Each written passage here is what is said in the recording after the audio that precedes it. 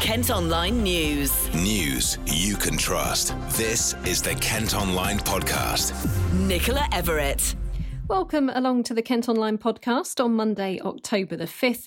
And as the impact of the coronavirus pandemic continues to be felt on the entertainment industry, huge news from Cineworld today as they confirm they're going to temporarily close all of their 127 UK cinemas.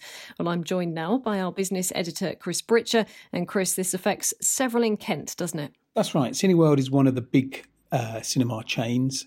As you say, it's got over 100 nationwide, and it's got large multiplexes in Ashford, Dover and Rochester, all of which have become really integral to the communities they serve. And obviously, not only is it a huge blow to fans of film and cinema goers, but it's also a huge devastating impact on the businesses that operate around these cinema sites, so the restaurants and bars and cafes, all of which entirely reliant on the trade that comes from those people going to the screen. So it's going to have an impact. Was this to be expected then? I mean, there haven't been any major movie releases for a long time now. Was it expected? I'm not sure many people expected them to shut completely, but the writing has been on the wall, I'm afraid, for a little while. I mean, there simply haven't been enough films coming out. All the big movie studios so reliant on their films delivering such massive returns. And obviously, people are still nervous about going out. And in many places, obviously, we've got local lockdown restrictions. Tenet has been one of the big films, but it has been one of very few. If you have a look at what's been screening at the moment on many of the multiplexes around the county, it's reruns of classics, sort of Harry Potter. Rocky is getting a revival in some screens, but it's the new releases, the ones that get people off their backsides and into cinemas, are few and far between at the moment. And one film in particular has been delayed again, hasn't it? The key issue, of course, has been that James Bond, the new film, No Time to Die, has once again been delayed. It was supposed to be out in April this year. That was pushed back into November. A lot was relying on that and riding on that.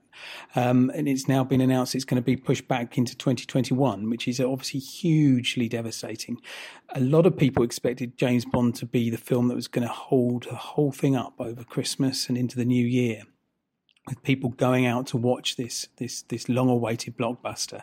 The fact that it has been delayed again is obviously the straw that's broken the camel's back for many. So obviously disappointing stuff for film fans, but this is going to have a massive impact on staff just before Christmas. It's a huge impact on the staff. You know, Cineworld employs 4,500 people across the UK, many hundreds in Kent, and they are all now facing a very uncertain future. Obviously, it's entirely dependent on how the virus outbreak continues and any lockdown restrictions continue. But, they could be facing redundancy, or if not redundancy, then being certainly out of work for many months. So it's a terrible timing for them. And it puts the whole future of cinema, I suspect, and the way we consume it in doubt at the moment. Obviously, you've got the likes of Netflix and Amazon Prime and all these on-demand services who are now streaming straight into our homes. So I think a question mark, whereas I'm sure cinema will recover and people will want to go back to the cinema, the way we consume big screen entertainment has changed. Thanks ever so much, Chris. We will, of course, keep you updated on any further developments with Cineworld. And later on in today's podcast, you can hear from the man who's hoping to kick-start part of the entertainment industry as he brings Panto to Kent's biggest theatre this Christmas. Next, and a charity shop in Maidstone has stuck by its decision to ban anyone not wearing a face mask, even if they're exempt. A woman with anxiety and asthma says she was left embarrassed when she wasn't allowed into the Making a Difference to Maidstone store in Church Street. Bosses have apologised, but they say they need to protect their shop and charity. The kitchens had to close at a primary school on Sheppey after a member of staff tested positive for coronavirus. The head teacher of St George's in Minster has written to parents asking them to give their child a packed lunch from today.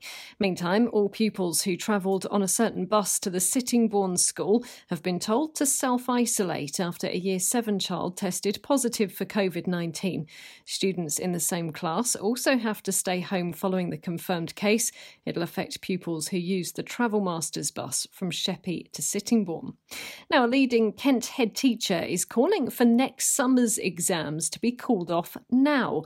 Alan Brooks, who's chair of the Kent Association of Head Teachers, thinks the government should be making a decision sooner rather than later as the pandemic continues. He thinks GCSEs and A-levels could be assessed in another way and wants to avoid a repeat of this year's grades fiasco. There are plenty of things I think that central government could do that would help. I think that the workload on staff is intense at the moment. I think it would be perfectly reasonable for central government, for the Department for Education, to look at the arrangements for exams. I think in primary schools, for example, there seems no clear reason to have any testing at all in terms of SATs or phonics screening through the course of this year. Primary schools are focused on the welfare of children, on getting their pastoral care right and getting them back. You could remove that pressure. You could remove the pressure of the idea that Ofsted are going to come back and start inspecting on a full basis in January. Again, what are they inspecting? Because different schools are in different positions. Some have had bubbles home, some have been locked down. So remove the pressure of Ofsted. Have a look at the exams next summer for secondary schools. There are vice-chancellors at universities already saying, get rid of A-levels in the summer, use centre-assessed grades. GCSEs could go a similar way, and they could go a similar way by centrally assessed tasks. They could send out tasks from the exam boards that schools did when the children were actually there, that were moderated centrally. That would give you more robust centrally assessed grades, and it would give you a platform if we do get to a situation, which we may well, when the exams cannot take place in the summer, or they certainly can't take place as a full series. So there are quite a lot of things that are additional pressures on schools that could be lifted. Additional funding would mean that schools are in a position to employ more staff, which again would take some of the pressures off. So there are a lot of demands on teachers outside of their core business of just looking after the children, getting them back in safely, looking after their mental health and welfare. I think a real recognition of those issues being removed to give teachers a chance to do what they do best and what they want to do, which is look up the children that are now back in the school. The Department for Education has said they expect exams to take place next year and are continuing to work with Ofqual and the exam boards on their approach. The number of passengers using Eurotunnel's car service are still much lower than normal because of the pandemic. 127,000 journeys were made between Folkestone and France in September. That's down 46% on the same month last year. Freight traffic is starting to rise again, though, with almost 132,000 lorries using the service, up 2% on last September. A petition set up by a Kent mum calling for maternity leave to be extended because of the pandemic is being debated in Parliament later. Bethany Power had her son last November, but hasn't been able to get involved with things like baby groups where she can meet other new mums. We spoke to the 29-year-old earlier in the year. According to DWP, there's, I believe, only 23% of women that can actually afford to take the whole 52 weeks of maternity. Now, from 39 weeks to 52 weeks, those last 13 weeks are unpaid. And for many mums who are on maternity, they have to go back after 39 weeks because they can't afford the extended unpaid leave, because we're already having a reduction of pay and we've already saved up and have that. But you know, it's with the pandemic, we are forced to go on unpaid leave and have no support. We are denied furlough. We are denied universal credit. We're just wanting to get the support that every person has been given within a support package from the government. Kent Online News. A jury has been selected in the trial of 4 men accused of being involved in people smuggling linked to the deaths of 39 people found near the Dartford crossing. The bodies of the Vietnamese nationals were discovered in a lorry in Essex shortly after it arrived on a ferry last October. The men, women and children had died from a lack of oxygen and overheating. A man's been arrested following a high-speed car chase in Kent. A driver is said to have failed to stop for police on the M20 near Folkestone yesterday, and a stinger was used to eventually bring the vehicle to a halt in Ashford. The suspect in his 20s remains in custody. A welcome event's been organised to show support for refugees living at a military barracks in Folkestone. The government's using the Napier Barracks at Shorncliffe as a home for 400 asylum seekers after a surge in people crossing the channel in small boats. There have been protests outside the gates, but charities and churches have teamed up to show kindness at a demonstration next Saturday. Public toilets in Ashford have been forced to close after teenage boys were caught setting fires. Toilet seats and flooring have been damaged in Victoria Park. It could take until the end of next week to repair the vandalism. The man producing a pop-up panto at Kent's biggest theatre this Christmas says he'd like to give the industry the hope it needs. The planned production of Jack and the Beanstalk at the Marlow in Canterbury was cancelled because of the pandemic. Nurse Nellie Saves Panto will be staged instead. It'll be a much smaller show with a socially distanced audience, but will star local panto favourite Ben Roddy.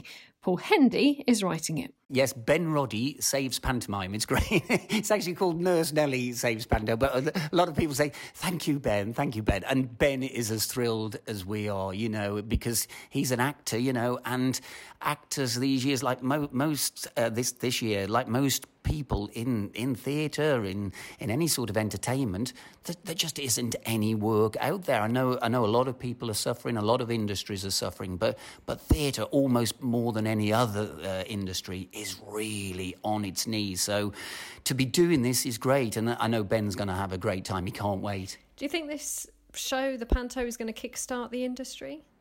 Well, I certainly hope so. I mean, the problem with theatre is that if it's socially distanced, the figures, the financial bottom line, it doesn't really add up. To do large-scale productions, you obviously, they cost a lot of money these days to do that. And if you're only allowed 200, 300 people in the audience, it's hard to do those shows. But we're sort of doing it for a different reason, to be honest. It's not financially motivated. If it was financially motivated, we wouldn't be doing it, is the absolute truth. We're doing it because we think, we want to do this. People want this year. We're doing it for our staff, who've been furloughed all year, for all those out-of-work actors and freelancers. So it's difficult. I hope other people, other theatre makers think, well, look, they're doing it. Yeah, it can happen. So whether it kickstarts it, I don't know. I think we need more guidance from the government on that, and maybe more help from the government. But let's hope it helps in some small way. Now, the Marlow is a pretty big venue. How many are you actually going to be able to have in the audience then? Yeah, it's a big space. We're looking at between 350 and 400. Obviously, what we're saying it will be, we will adhere to the government guidelines at the time of the production, and likewise with all the health and safety measures as well. So, it won't be full. It won't be that huge atmosphere that we always have, but it'll be slightly different, actually. It'll be intimate, which you don't always get with pantomime, but I think that will make it just as exciting. We've had such incredible feedback. It really is quite emotional, and it makes us go, yes, we've got to do this year. We're thrilled to be doing it, and we just can't wait. So thank you. Plans have been revealed for another McDonald's in Ashford. There are already 3 in the town, and now the fast food chain wants to build a drive-through restaurant off Chart Road next to the Tank roundabout. If approved, it could open in 2022 and create more than 65 jobs. And finally today, a list has been revealed of what children in Kent could well be asking for this Christmas. Smith's Toys have published their top 10, which includes a wrestling-themed ambulance, Barbie horse and a robot baby Yoda from Star Wars. You can check out the full list and see exactly how much you're going to have to save up for at kentonline.co.uk. That's it for today, but you can also subscribe to the IM News app to access all KM Group newspapers. Head to ilifmediasubs.co.uk. News you can trust. This is the Kent Online Podcast.